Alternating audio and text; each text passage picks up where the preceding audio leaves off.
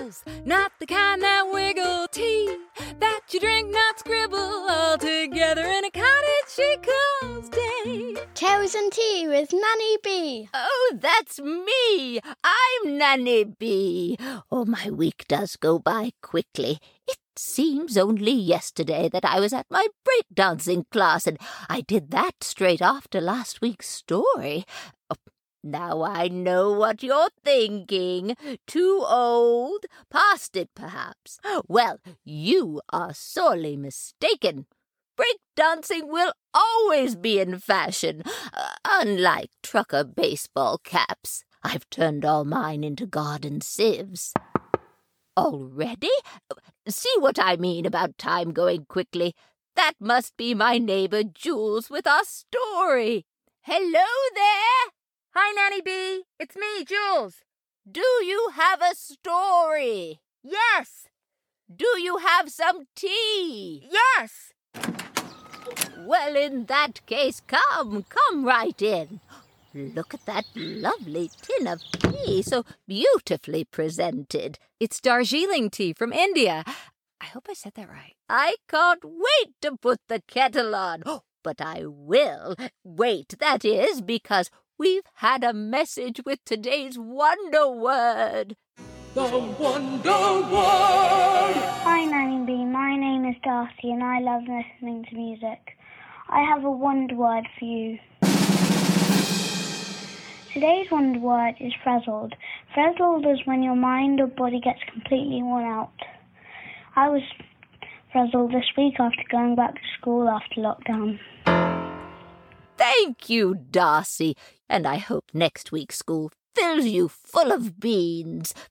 Do keep your ears open, listening friends, and see if you can find frazzled in today's story.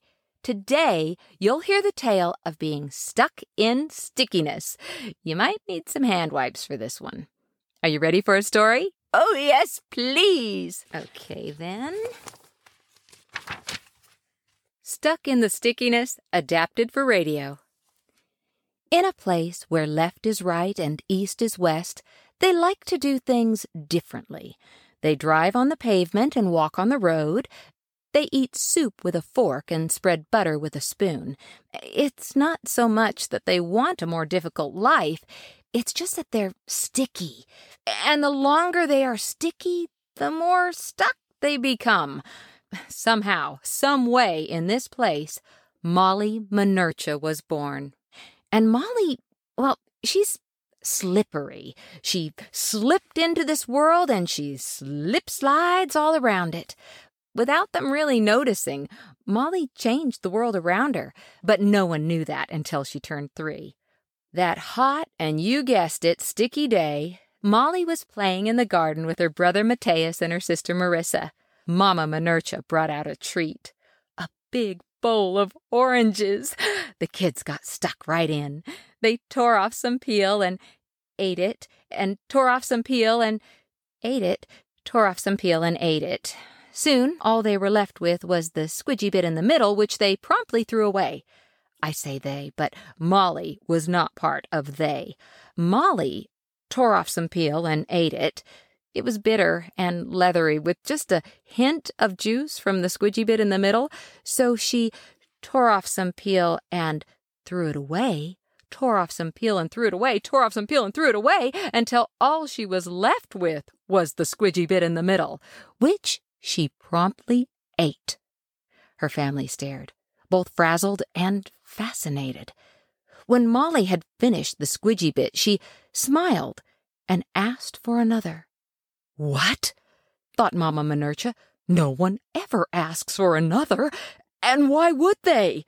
Why would she? Mateus started to think as he too, although tentatively, reached for another orange. Mama didn't say a word.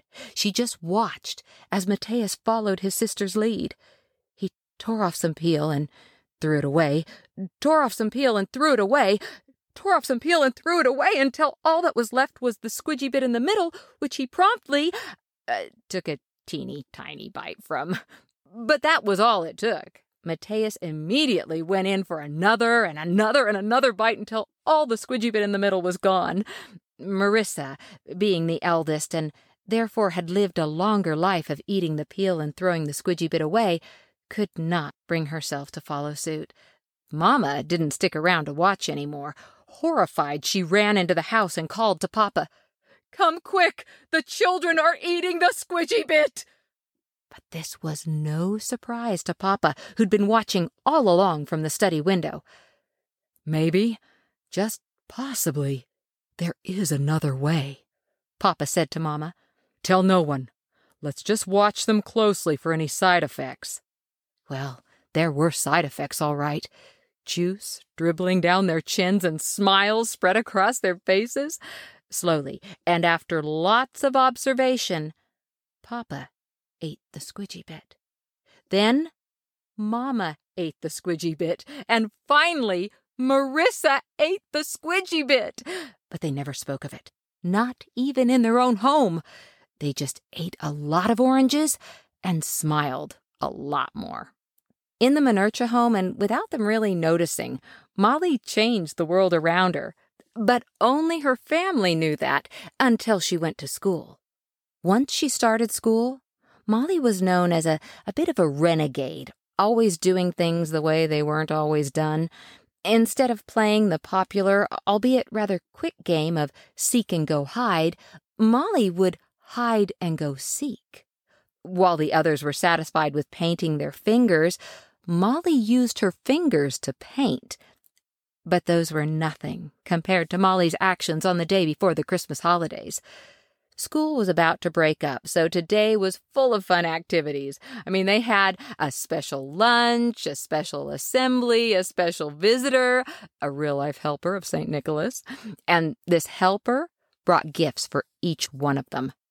Once every child had a gift in hand, the entire class opened them all at once.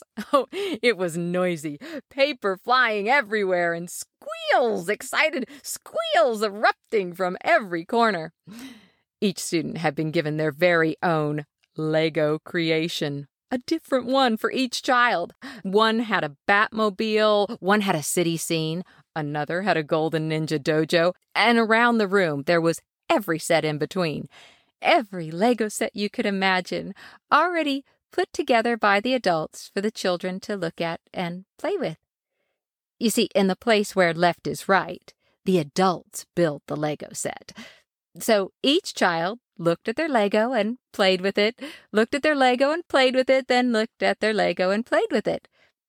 Molly looked at her perfectly built carousel that spun round and round, and she played with it. She looked at it and played with it. She looked at it and played with it.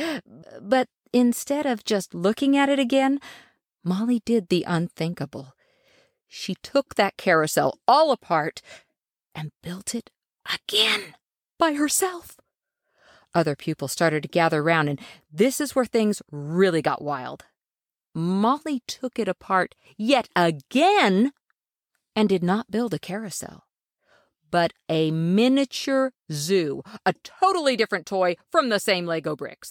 Unimaginable, unheard of, unbelievable. All this caught the attention of Miss Doodle-Digger, their teacher. "Molly, dear, what exactly are you doing?" she said, both frazzled and fascinated. "I'm playing with the miniature zoo I built." "Oh, yes, yeah, I can see that, but whatever for?"